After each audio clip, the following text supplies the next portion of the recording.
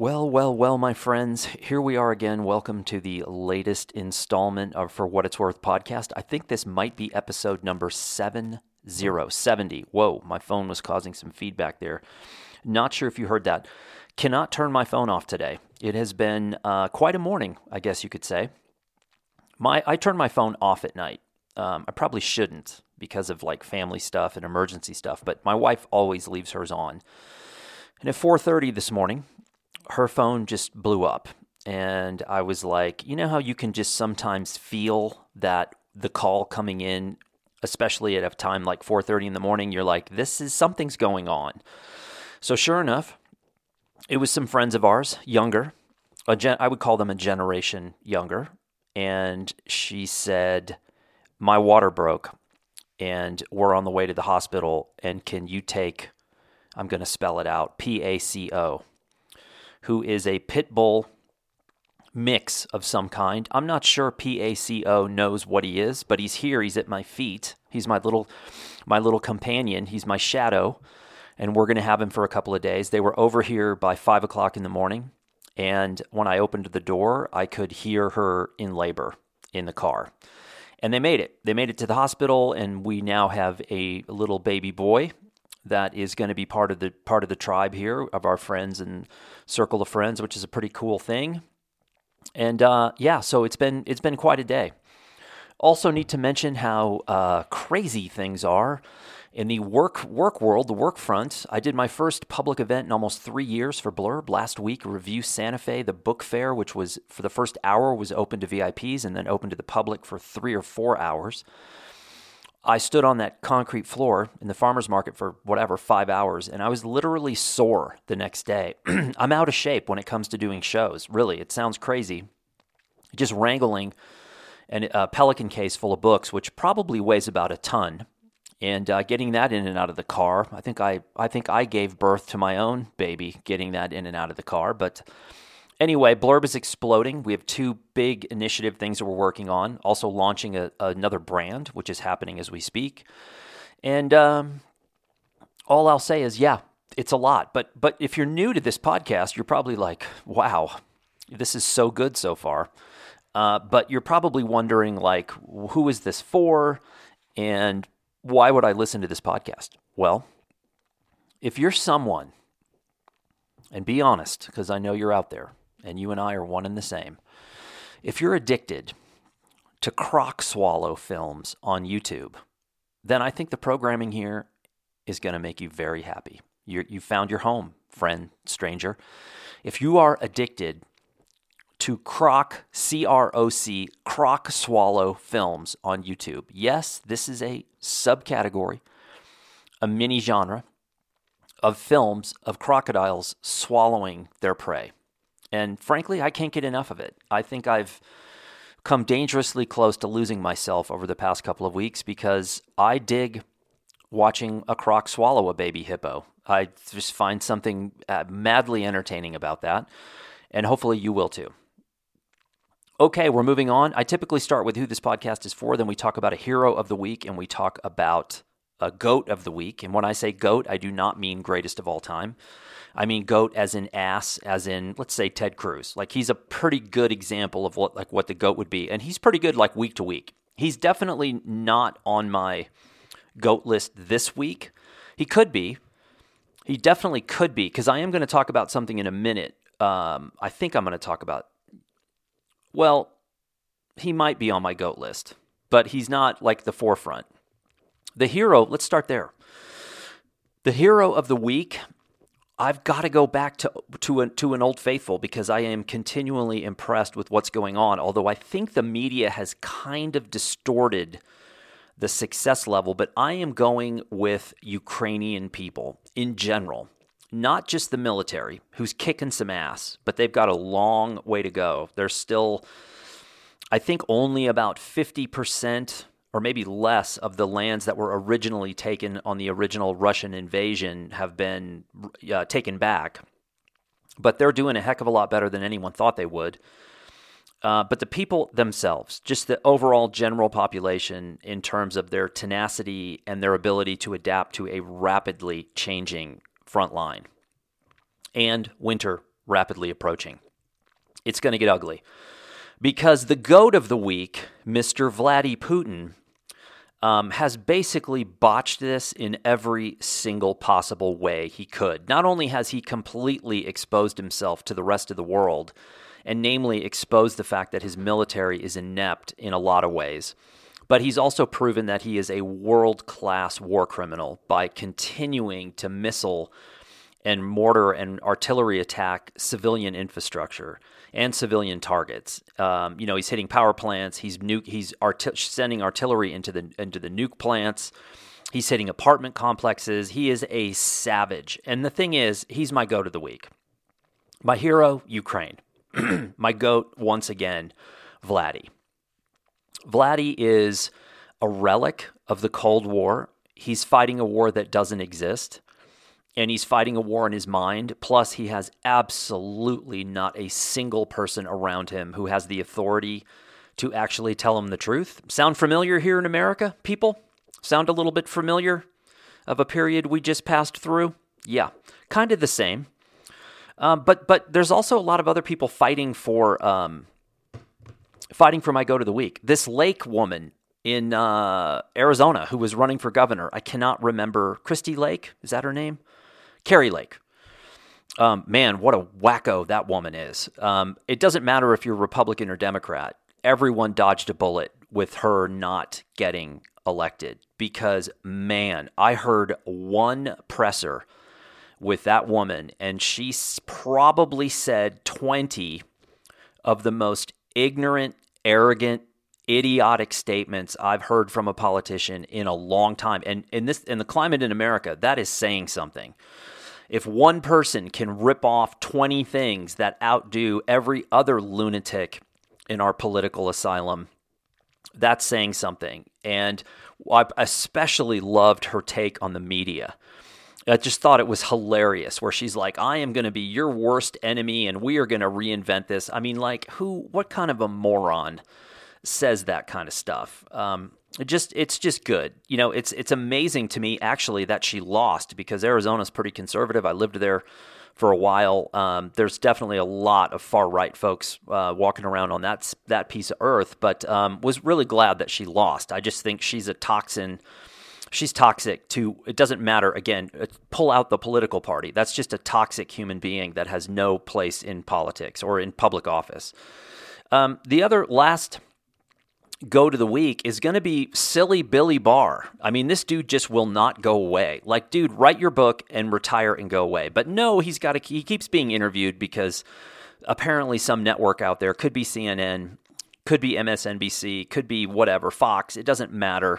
He pops up from time to time. These people are so egotistical, and they're just trying to cling to whatever sense of power he has. But silly Billy Barr's big take on the day was that if reelected, Trump was going to, quote, burn down the entire house. Okay, like he wasn't trying to do that in his first term. Like that wasn't bad enough. Now he's going to come back and burn the house down. But what silly Billy Barr is neglecting to add to this little conversation is that Trump is a fool. He's a buffoon that could never do any of this stuff on his own. He is surrounded by people who allow him and help him and facilitate for him to do the damage that he does. And one of these people from his first administration, yeah, you guessed it, silly Billy Barr. Barr was one of these people that helped facilitate a lot of Trump's evil during his first campaign. I mean, his administration. He was an enabler of epic proportion. He lied to the public about pretty much every single thing he did while he was in his role. He lied to get into the role. He lied during the role. He lied after the role. And it wasn't until the election was over and January 6th was over and that, his star started to fade that Barr started to come out and tell the truth.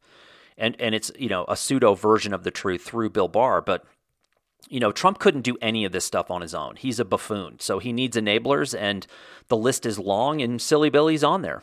You could throw Mike McCarthy on there and Lindsay and Ted Cruz and the rest of them. I mean, again, it's always easy to get the goat of the week. It's the hero of the week that and I think that's probably historically. I think humans have an inherent evilness in our DNA. I think everyone has it. I think most people, thankfully, have a way of controlling it or tamping it down or getting it almost to near extinction, but a lot of people don't. And what's rapidly changing is the reality that you can celebrate that in yourself now in public in America, and heck, people don't even seem to mind. So I don't know. Maybe times are changing.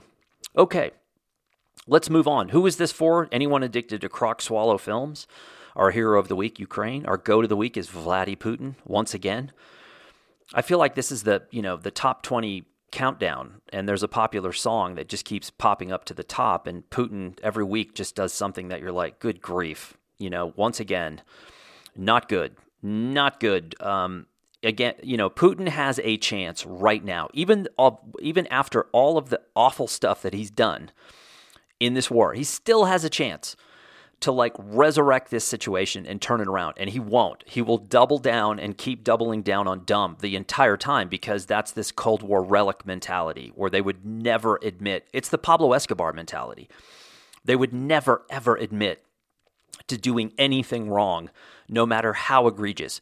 You blow an airliner out of the sky like Escobar, and he's going to blame someone else, even though 100% everyone knows it was him. He's like, oh, no, I didn't do that. I would never do that. Yeah, quite a world we live in. Point number 1. Man, what's happening in the crypto world? Crypto, look, I am no expert on crypto. Far from it. And I am no expert on the financial markets. Far from it. In fact, I'm not really an expert on anything. I've mentioned this before. Other than knowing I'm not an expert. I think that's probably my strongest suit, is knowing that my limitations. But from outer space, the second that crypto arrived on the scene, on the global scene, from outer space, even someone with my limited knowledge looked at this and said, man, this is a house of cards. This feels like what was happening moments before the 2008 financial collapse.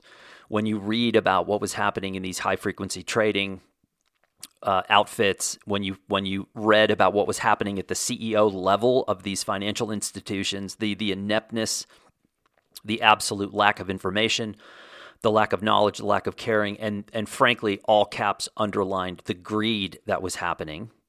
Credit default swaps and high-frequency trading, two things in particular where you were like, this sounds bad from every single angle. And that's kind of what crypto felt like to me. I actually kind of think that the NFT scene feels a little bit this way as well. Clearly, it's not on the scale of the crypto thing, but the sort of arms race, greedy people with no track record selling traditional artwork, suddenly putting $50,000 price tags on a JPEG and getting people to buy into this. And then you look at the art world and you look at the photo art world and realize that the players behind the scenes are talking to one another saying, look, we need to make this into something because there's money to be made. And so the public's like, why do I want a JPEG? And the art world's like, no, it's not just a JPEG. You really want this. And look, this one just sold for $100,000. And you look and go, well, I've never even heard of that person. And it's a picture of his foot. And he has no, credibility in the art world. He has no track record. He's never done anything. But wow, this is going to sell for $100,000. And maybe there's a sucker out there. Or maybe the people who organize the sale are in on it to try to say, look, if we get maybe together behind the scenes and someone buy this as a conglomerate, then, and maybe the money's returned afterwards, but it makes it look like this is something new. I don't know. I don't trust anyone anymore. Zero. No trust. Nada. Not even close. Very, very, very few things or people in this world would I trust. My father taught me that. And it's even worse now than it was back in the day when he sat me down. Remember when your dad would sit you down? It was like a serious conversation. Could have been the birds and the bees conversation. Could have been don't get someone pregnant conversation. could have been, there is such thing as right and wrong conversation. Those were great moments, and also some of the most awkward moments in human history. I got the birds and the bees conversation in a duck blind on the Texas coast, hunting ducks. I was trapped. I mean, there was nowhere to go. It's Dad and I took an airboat out into the middle of the bay into a duck blind. And so I was completely isolated. I wanted to crawl out of that duck blind and start swimming. This is how awkward it was. Because my dad was super awkward anyway. And then I could just tell something was up because he was fidgeting and his mouth was dry and he was gonna lay this out. I just knew something bad was coming. And then it was his awkward, bumbling explanation of the birds and the bees and what would transpire when I was a little bit older. And it's just, I just blocked it out. It was find a happy place, curl up Jim Carrey style in the bathroom when Seabass is coming to beat him up, and you're find a happy place, find a happy place. Yeah, it was awkward. So crypto, to me, this whole thing with FTX crashing down, I am not in the least bit surprised this happened. And if you read about what was transpiring behind the scenes of FTX, it is insane that no one stepped in and put a stop to it earlier, because I don't think there's anyone patrolling that world. I don't think there's any kind of regulation. And the thing is, with regulation, the government is always going to go too far. And the government's looking and saying, we want our piece of the pie. So they're going to do whatever it is to fill their coffers, regardless of whether it's ethical or not. They're going to do that. So it's a fine line between asking for regulation and getting what the government is going to give you, which is always going to overstep. That's just the nature of the beast, it seems. So I was not surprised by the FTX demise or the reports of what was happening behind the scenes with the founder and his lifestyle. And this is pretty common. I mean, now this happens all the time. It's like mass shootings in America. There was one today at Walmart. There was one at the nightclub 2 days ago. There's so many. It happens pretty much every day. Somebody's going to go out with an AR and shoot up a place somewhere. That's just the culture we've built here, and I'm going to get to more of that in a minute. But anyway, crypto was my first point. It's the Wild West. I'm sure there's a handful of people making money on this, and a lot of people just getting taken to the cleaners. And buyer beware. Point number 2. If you think at any point in time, if you're an optimist, if you're a dreamer, if at any one point in time you find yourself thinking, I think things are going to work out. I think this climate change things, we're going to solve that. I think the corruption and greed and violence and scandals and all this stuff, I think we're going to get a handle on this, and we're going to turn this planet around. First of all, good on you. I'm happy for you. Maybe there's someone out there like that. I love people who look at life through rose-colored glasses. My wife is one of these people. Her mother was one of these people. I actually do really like that. I like people who are overtly positive. Sadly, I have that sort of realist gene in the middle where I'm like, because if at any second you think things are going to be okay, I'm just going to utter one word, and you will know that it will never be right, and we have no chance. And that word is FIFA. FIFA, yes, the international governing body of football, otherwise known as soccer, otherwise known as like a roadside bathroom. Don't touch anything with your hands. That's what FIFA is. And if you don't know about FIFA, just know that it is, if not, it's arguably the most corrupt sporting institution in the history of the world. And they're at the point where they don't even try to hide it, because it's kind of like the buffoonery of a bad politician who gets caught on camera doing something or saying something and then turns around and says, I never did that or said that. And then they're like, here's the film, dude. FIFA, in their infinite wisdom, awarded this year's World Cup to Qatar. And this is a country that should have never, ever, ever had this awarded to them.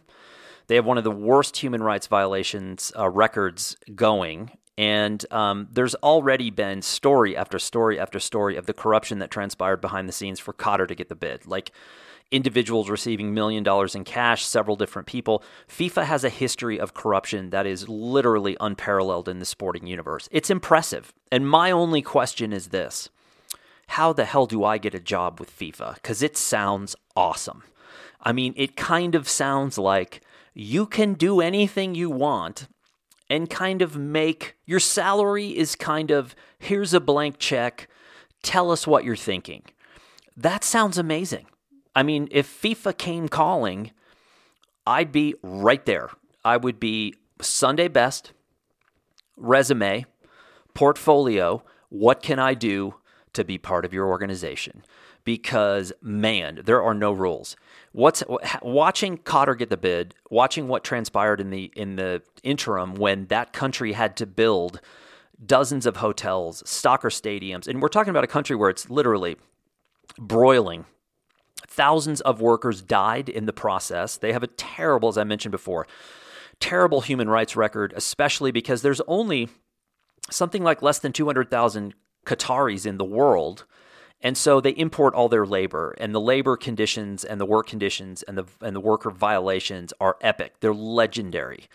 And so it's been bad. And what's happened so far with journalists being detained and crackdowns, you're getting a little glimpse of what it's like in Qatar on a daily basis. It is not a place I would want to live. I'd love to go photograph there, but having made this podcast, I'm pretty much assured myself I will never be allowed into the country. But it would be, an interesting place to work, but man. And on the flip side, World Cup is the best and worst about the world. It really is. Based on the organization and what I just mentioned about the host country and the politics and the corruption and the crime and the greed, then you have the play on the field. And I am one of these Americans who actually really loves World Cup. I always have. And by the way, Uruguay is a slam dunk to win. Every time there's a World Cup, I go all in on Uruguay. So I don't want to hear any of you people out there talking about France or Brazil or Germany or any of those other schlub countries that have no chance at all, because Uruguay is fielded with the biter, as we all know, Suarez, who can bite better than anyone in any team anywhere in the world, and Cavalli, who's just a man god that I'm just, he's the only reason I'm still alive, is because his poster is above my desk right now. So those two they're probably like 75 years old, each of them, but they're fronting for Uruguay, and I'm still going all in on Uruguay. So if you have another team, I don't want to hear it, because your team sucks. So anyway, they're threatening journalists, the corruption, the alcohol bans, all kinds of things going down over there. But FIFA, legitimately, if FIFA came and offered me a job, I would seriously consider it, just to be around an organization like that and to see what I could possibly get away with. I think that would be an interesting chapter, because I've never done that in my life. I've never been a corrupt guy. I've never been a greed guy. I've never been a get over on someone else for personal gain guy. I've just never done that. It's not in my DNA. And I think FIFA might bring it out of me in the best possible way. Number 3, if I ever hear someone else in the political realm, whether Dem or Repub or Indy or whoever else, if I ever hear another one of these idiots say, our thoughts and prayers are with the families, that's it. Can we just stop, for the love of God? See what I did there? See how I flicked that around? For the love of God, stop saying our thoughts and prayers. The nightclub shooting 2 days ago, Jill Biden, Jill and I, our thoughts and prayers are with the families. I don't care. I don't care about your thoughts and prayers. That does absolutely nothing. The worst is, again, I'm going back to the well here. Ted Cruz is the worst example of this. Glory be to God. He'll do something horrible or say something horrible and then mask it under glory be to God. And he puts his hands up in the air like there's something happening. Obviously this is a scam of epic proportion. And anytime in America, and for your Euro types out there or anyone from Asia or Latin America or really anywhere else in the world, this is what happens in America. Someone goes into a place publicly with an AR, blazes away, kills a bunch of people. The Repubs are in bed with the gun lobby. They're never going to change policy anytime soon, because those guys are making hundreds of thousands, if not millions of dollars in campaign funds from the gun lobby. And so they're stuck because they want the money. They want to stay in power and they want the money. And so they're never going to do anything to take any of these toys away, because that's their livelihood. And so the Dems act all up in arms. And when the shootings happen, Republicans are famous for our thoughts and prayers are with the family. This Greg Abbott in Texas, Ted Cruz in Texas, and really all over the country. And the Dems do it too. It's not just the Republicans. It's this, thoughts and prayers, thoughts and prayers. You know what? Separation of church and state. I don't care about your religion, and I don't care about your thoughts and prayers. That does zero. What does zero is legislation and saying we're going to ban X, Y, and Z. Because there's no real reason. People don't hunt with those. There's no real reason to have those. Again, grew up shooting, grew up hunting, don't need those at all. I'm a realist. Once again, I'm not so poisoned by being on one side of the fence or the other that I can't see straight, which is many of my friends and family members are poisoned. I'm just sick of thoughts and prayers expression. You've basically, all of these people doing this have taken 100% of the relevancy and meaning of that phrase, thoughts and prayers, and just made it meaningless because you're tying it to a political issue, and you clearly do not mean it at all. Zero. Does Ted Cruz mean thoughts and prayers and glory be to God when he's saying this? Absolutely not. He is another buffoon that is just doing whatever he can to stay in power. And again, not just the repubs, happens on both sides. Don't be hating like me. I make a living out of hating. It's fun. It keeps me warm. It was 17 degrees this morning. I'll take what I can get. Okay, cool. On an upbeat level here, moving on, I may or may not have just purchased a new camera and 2 lenses, and maybe at some point we'll purchase a 3rd lens and potentially a 2nd camera. But let me explain. Someone this morning said, oh, you bought a Fuji X-T5. No, I did not. I've held a Fuji X-T5. And it's great, fine, small, regular, feels like the other XTs, has a new battery, which is huge, and has the new sensor, the 40 meg sensor. And by the way, those files out of that camera look damn good. They were not my files, they were my friend's files, but they looked really good. And I just saw one quickly, and I was like, whoa, that looks good. Kind of all I needed to know. Camera handles and functions, features just like the 4 and the 3 and the 2 and the 1. So if you're in that realm, you're in that family, there you go. There's my complete review. I actually bought the Fuji X-H2S, which is one of 2 X-H2 models that came out recently. One is the S and one is just the straight X-H2. The straight X-H2 has the new 40 megapixel sensor, which is great. But the X-H2S has a 26 megapixel stacked CMOS sensor.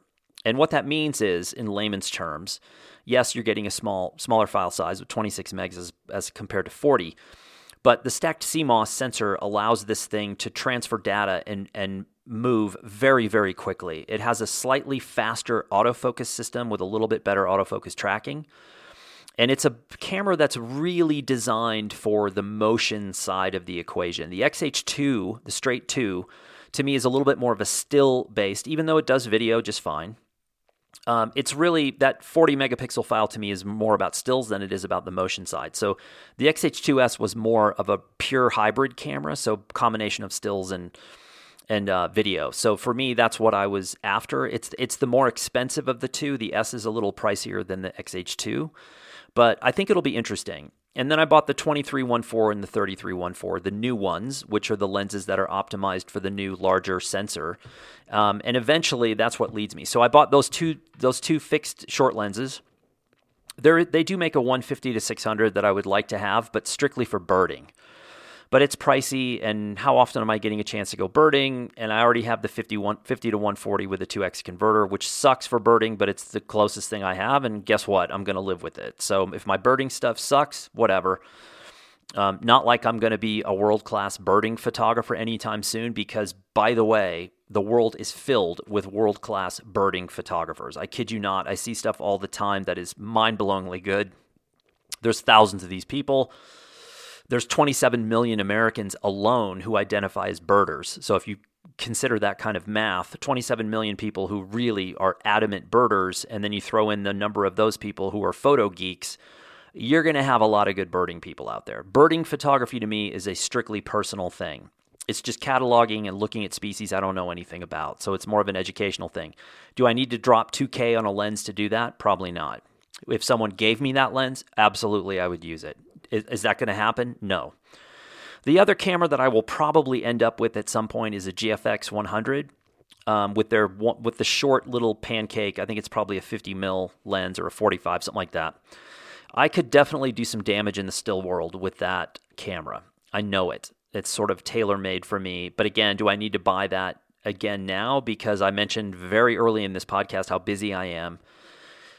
The goal is to get back in the field and do projects, but is that going to happen? Probably not. If I have to be 100% transparent and honest about that, not unless something changes. Now, here's the thing. I think it's actually critical for my job to be in the field doing stories, because there's something I'm going to get to in a minute, the last point of this podcast, about what happened recently with some of my work that's been kind of caught me completely out of right field by surprise. But that's where I'm at now. Fuji X-H2S 2314, 3314, maybe a 150 to 600 at some point, and maybe a GFX. I think the GFX would be really interesting, especially going out with just stills and just saying, look, I'm going to do a still project with this camera and the one lens and just celebrate that sort of resolution. I think that would be kind of fun, because I've never had a camera with that kind of resolution, and it would be fun to see what I could pull off with that. Interesting. Point number 5.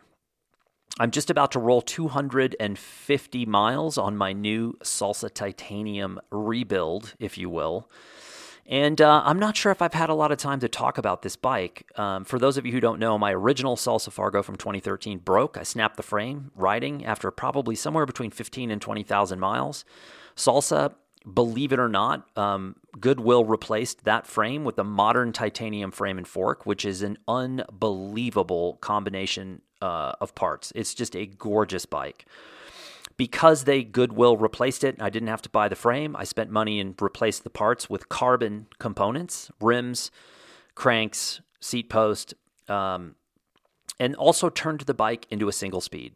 And my goal with this has been to track the mileage that I'm using, that I'm racking up on the bike, and then translating that into cost savings from not having to drive my van. Since I got the bike back, I have put gas in the van one time, and I still have 3/4 of a tank.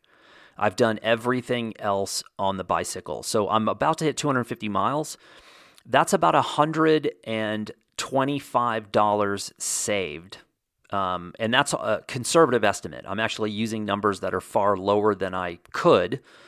I'm not using 58 cents a mile. I'm using 50 cents a mile. And so there's a lot of things that it's probably I'm saving more, but I wanted to err on the safe side, because if there's skeptics out there that would say, oh, that doesn't matter. That's not a lot of money. The goal is to take that 150 savings and invest it in a micro investing platform that will then allow me to see what I'm capable of producing from the money saved by using a bicycle. I just love riding. And it's so nice to go into town and not have to drive. And I live in a small town where there's hardly any traffic, and it's easy to park, and it's super easy to drive here.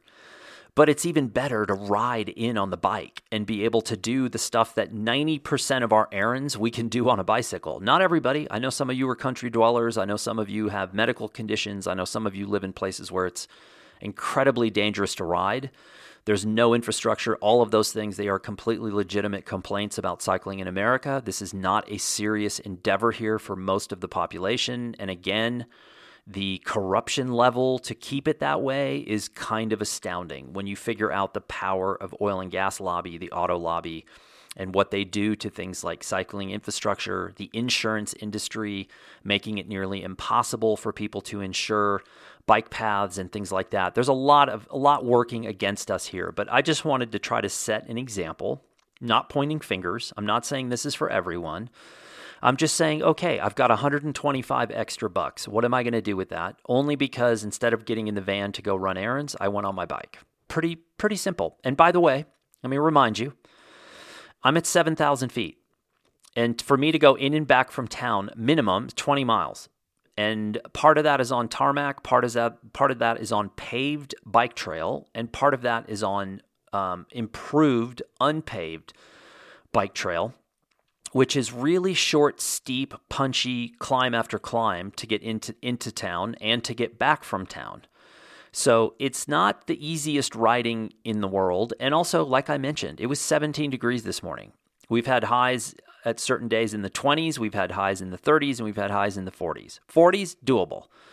Upper 30s, doable. Really, 30s in general are doable. When it's in the 20s, that's where it gets really hard, because for me, it's the hands and feet. Hands, feet are really hard to keep warm no matter what. I kind of need those like things that you mount on the handlebars that block the wind. I think that's probably the next step for me. I don't want those, but I think they're going to be mandatory at some point. But anyway, that's where we're at on the bike scene. Point number 6 is about COP27, the climate conference that's going on. And I just have 3 words here written in parentheses in all caps. Blah, blah, blah.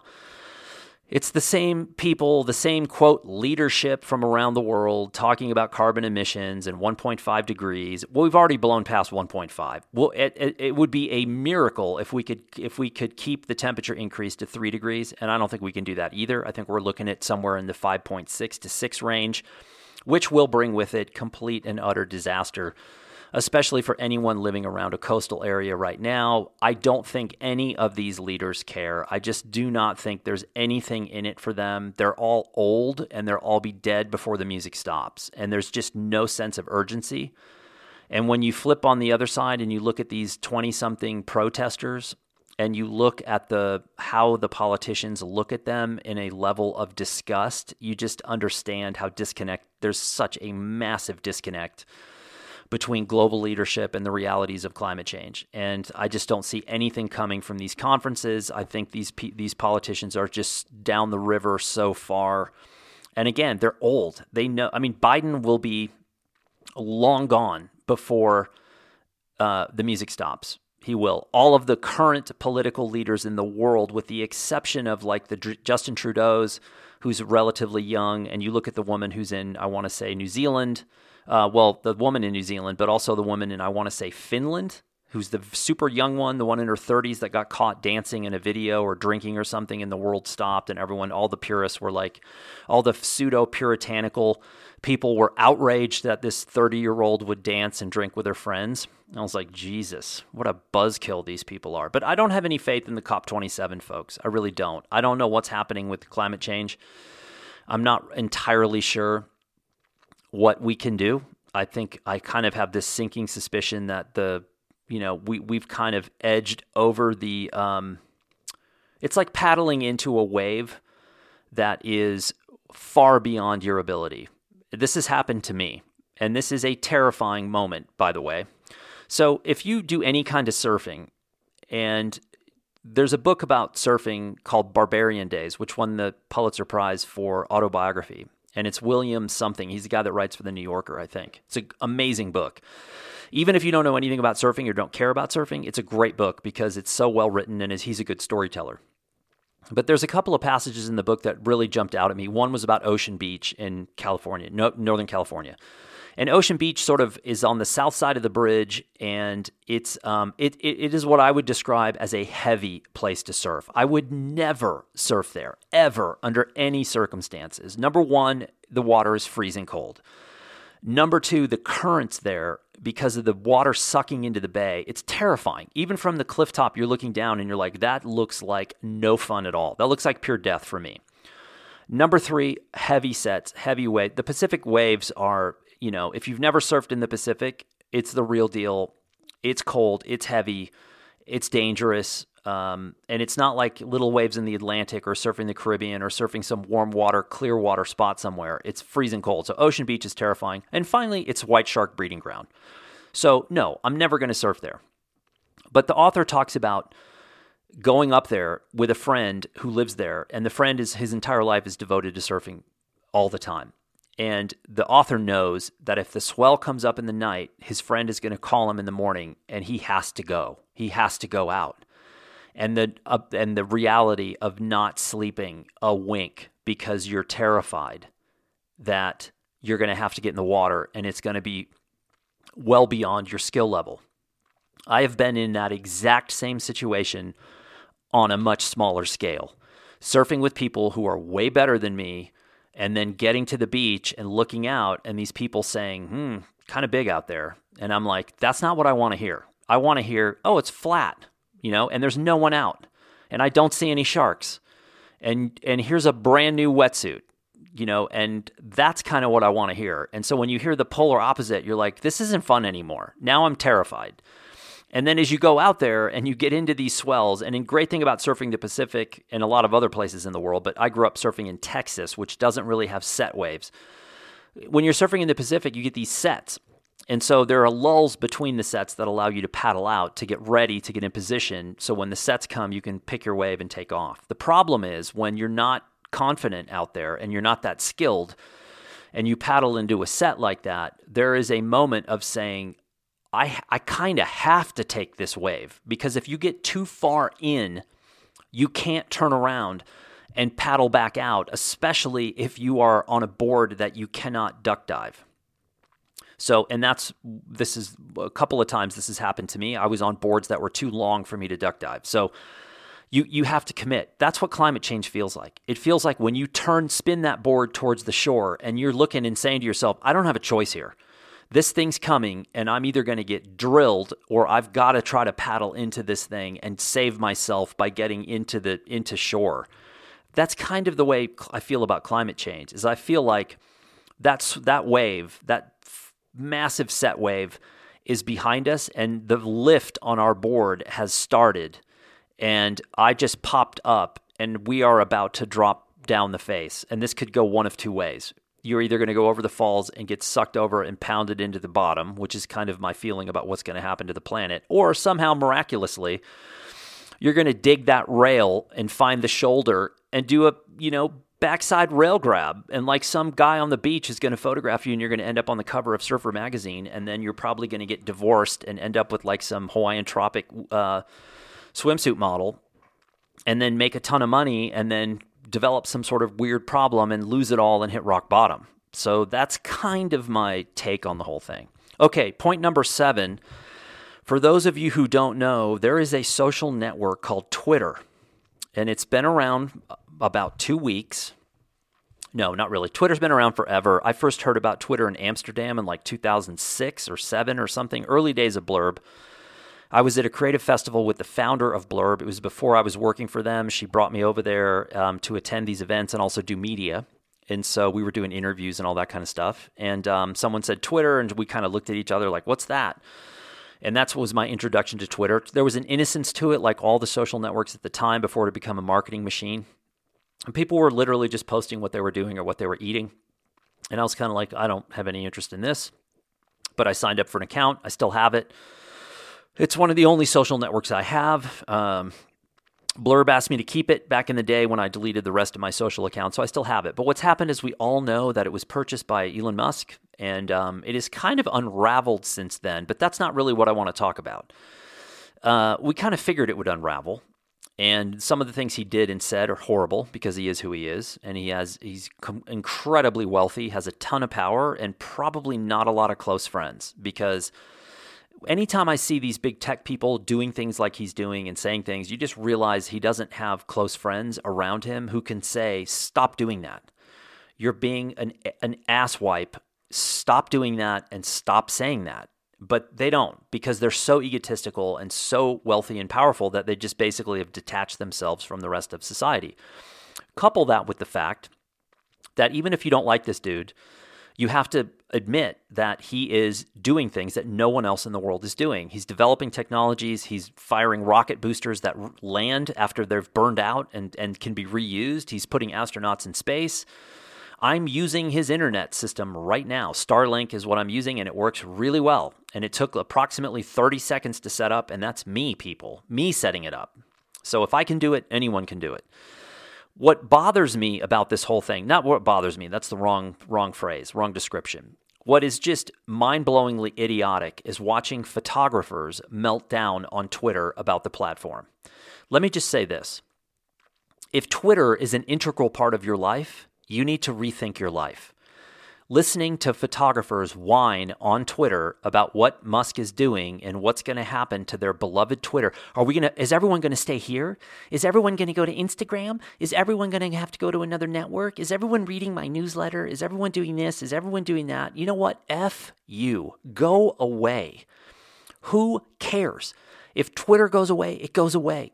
You will not lose one wink of sleep over the fact that Twitter is away, because 99.999% of you do not gain anything from Twitter other than you are using it as a therapy session for your insecurity, your ego, ranting about things that you think you know about when you actually don't, and frankly, no one cares if you know about them anyway, or horrible, shameless, pandering posts to get people to like whatever it is you're posting. Twitter is embarrassing. If you're simply using Twitter as a way of getting a headline news, fine. But if you're going on there and clearly pandering to build following, you're an embarrassment. And by the way, if you're doing that, everybody you know is talking about you behind your back, because this is what happens. Oh, did you see so-and-so on Twitter? That's embarrassing. This is conversations that happen. Trust me, people, and I've been seeing this for a long time. I've actually been in brand meetings, not with Blurb, but in other brands, where they talked about people they wanted to work with, and when their name came up, they would say, someone in that marketing team would say, oh, that dude's embarrassing. Like, we're not working with that guy. We're not working with her. We're not working with him. They are either sellouts or they're panderers or they never do anything. All they do is talk about doing stuff. And there's plenty of these people on Twitter as well. I'm going to do X, Y. I'm going to climb Mount Everest, and they basically tag every single brand that could possibly assist them on an Everest climb. And if you're in a marketing department on a brand and somebody calls you out on Twitter, for the most part, you got to respond. And that's what these idiots know. So they tag, and then the brands respond. And then because this person is hoping that the brands say, oh, we think you're a genius, here's a free jacket. Well, most of the time, the brands behind the scenes are going, what an a-hole. Don't give that idiot anything. And so 6 months goes by. Is he any closer to climbing Everest? No. Has he made any plans? No. Has he bought a jacket? No. Is he ever going to climb Everest? No. This happens all the time. So if Twitter goes away, here's the bad part. That means thousands of people lose their jobs. And when you hear these douches at the high levels of tech talking about something called disruption is a detached high-level tech word for destruction. And with upsetting an industry comes job loss. So if Twitter goes away, you have thousands of employees who are losing their job. They're losing the money to pay for daycare. They're losing health insurance. And for you, those of you who don't live in the United States, our healthcare system is so corrupt. If you lose your healthcare, you can completely drain your entire life savings paying for healthcare. You're forced to have it. And so my financial planner, every time we talk to my financial planner, she says the same thing. Stay on target. You guys are doing okay. The one risk you have, healthcare. So that's our entire life savings can be sucked away from healthcare, even if you don't need it. So when people talk about, Twitter goes away, it doesn't matter. It doesn't matter in some sense.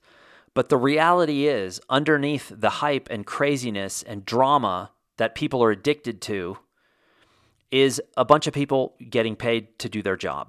And that's what sucks about what's happening is he already laid off whatever. Facebook's laid off 12,000. They're not laying off to pre-COVID levels. Remember that. That's another thing that seems to get lost is that people are like, oh my God, I can't believe Facebook laid off 11,000 people. Well, since COVID, they hired 500,000 people or some crazy number like that.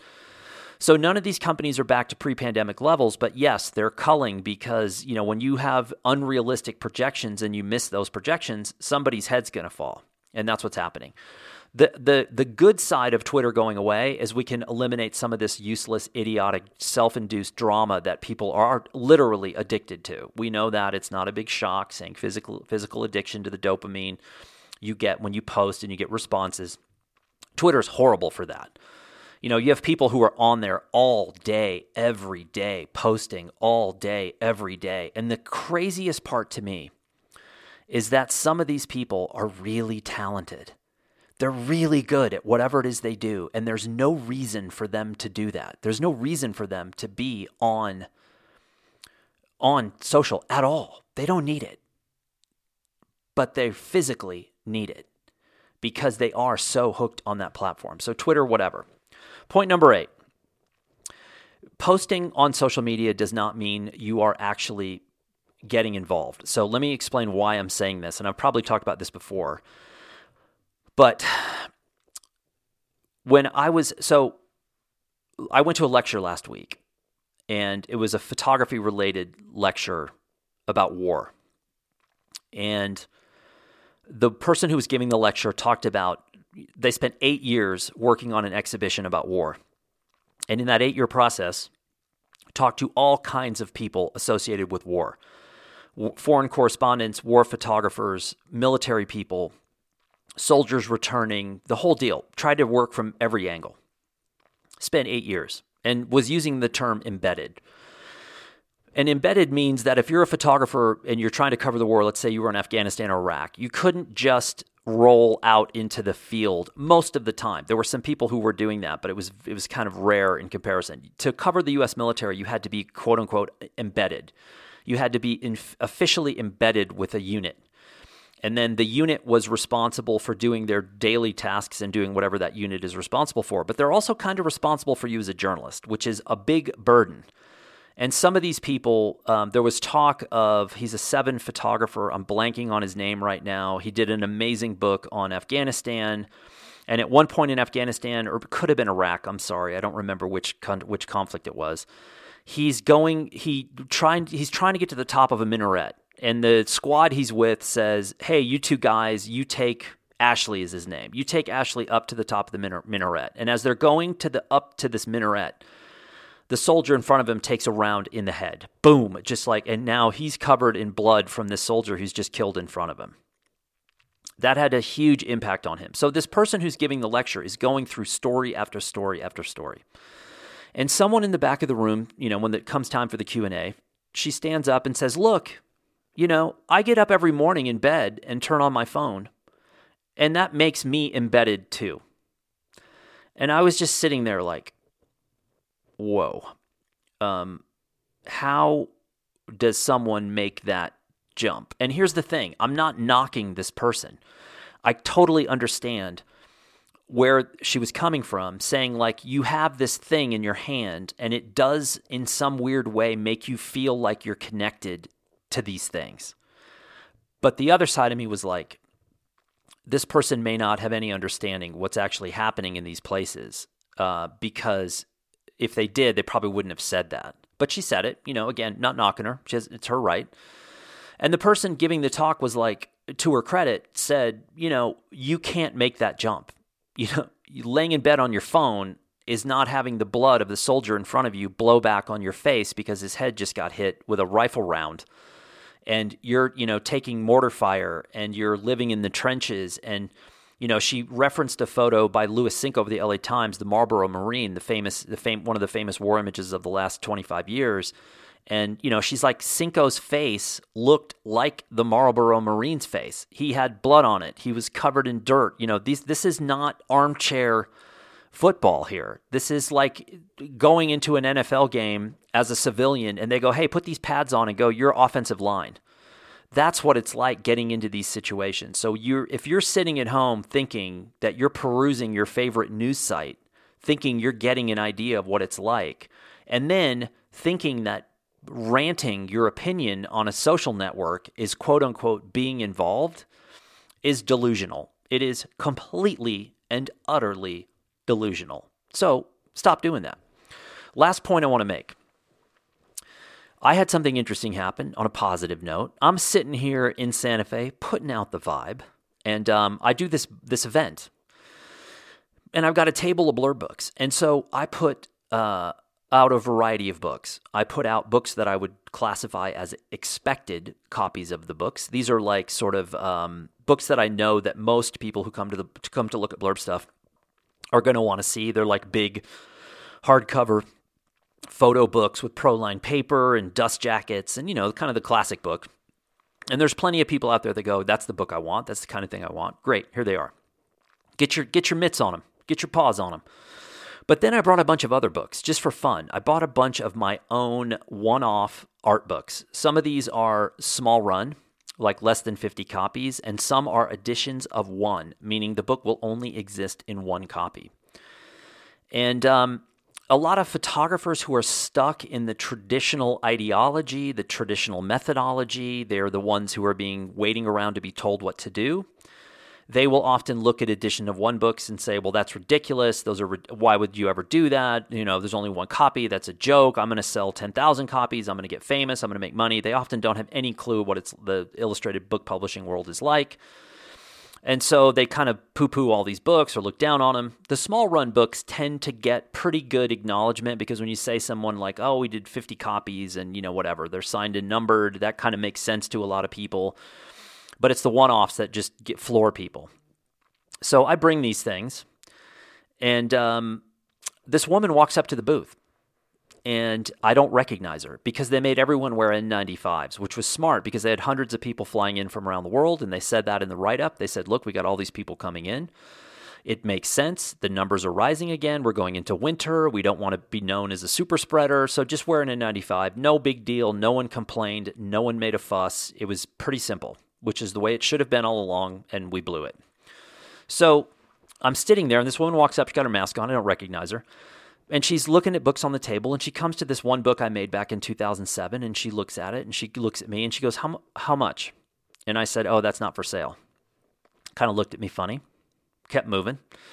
She comes to this next book I did. It was a collaboration, 2 other people, and she looks at it, she flips through it, she goes, whoa, this is really different. And she goes, how much? And I was like, not for sale. And then she really gives me a look like, what are you talking about? So then there's another book, which is an edition of one. It was a collaboration between myself and one other person. And I said, let me explain what this is. And I picked up the book and I handed it to her and I flipped up some of the pages and I explained what it was. And she goes, whoa, this is really interesting. And she goes, how much? And I said, not for sale. And then she looked at me and she goes, are you telling me that you are just sitting on these books? And I said, yes. And she goes, what sense does that make? And I said, well, if you knew me, you'd probably know that it would probably make a little more sense if you knew my ideology about the world. So she laughed. We ended up talking for another half an hour. And so now she's been there for like an hour. We're talking books, we're talking this, we're talking that. And I was like, may I ask your name? And she told me her name, and I was like, oh my God, this is like one of the most famous, most important curators in the world, basically. I think she was, Time Magazine gave her the most important curator in the world title. I think that was, I could be mistaken, but I think that happened at some point. And I was like, and I told her, I said, your name comes up all the time, and I cannot believe I've never met you. So we talked, great time. She gets out a pen and paper and says, here's the name of a museum director. He's going to want these books. And so it looks like between now and the end of the year, I will be visiting with them in another city where the museum is located. And there is a chance, maybe even a pretty good chance, that they acquire my books for the museum collection, which is, by the way, one of the best museum collections and one of the best book collections in the world. They are known for this. And so I was blown away. But here's the moral of the story, is that if you're a photographer, if you're a creative, if you are living a creative life that is beholden to the traditional models of the world, you need to rethink your position, because the traditional models in many ways are broken, and they've been broken for decades. And the reason they're still working is that there are so many people beholden psychologically to these old methodologies and old pathways. And it's not to say the pathways aren't viable. They still are, depending on the deal, depending on what the goal is. But all I did was take a standard blurb product, had it printed, and modified it. One of the books that she was interested in is just a straight blurb product that anyone listening to this right now can get. And oh, by the way, it was less than $3. There was not an object she looked at that was more than $10. So I'm not talking about fancy books. I'm not talking about expensive books. I'm not even talking about hardcover books.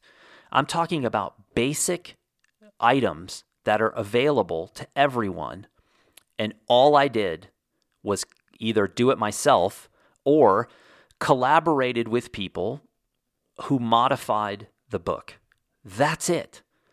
You would have thought I've reinvented the wheel. It's not true. It's just doing something interesting and original instead of doing what everyone else is doing. And by the way, I didn't build those to be contrarian. I built them and in some cases worked with other people who built them in unique ways because that's what felt right. It just felt interesting to do something different, to play, to experiment, to try something new. And lo and behold, those are the things that the museum world says, that's relevant, that's interesting, love to have those. So for those of you out there, when you say, like I can say I have work in the George Eastman House and the LA County Museum of Art, the Santa Barbara Museum of Art, and then potentially at some point I'll be able to add this facility to that list. And in certain circles, that list has relevance. It has a lot of meaning of people saying, oh, you're in 4 or 5 museum collections. I'm also in collections in a couple of other countries that I just completely spaced on until right this second. There's a couple in Latin America. I've worked in a few museums down there as well. In certain circles, for certain people, that's a big deal. You know, for me at this point in my life, not so much. I love the fact that it's happening and that there's interest and that I can learn from this story and then share what I've learned with other people because maybe it will help them go along that path. But yeah, so that's been happening. God, I timed this perfectly. That is literally 1 hour exactly. So I think that's probably a good place to start. I got to go take PACO for a walk before he disowns me or decides to gnaw on my leg. But I appreciate you joining me here, and I will be back with subsequent episodes when I can. Kind of sporadic these days, people. Kind of sporadic. So I appreciate you being here, and I'll talk to you next time.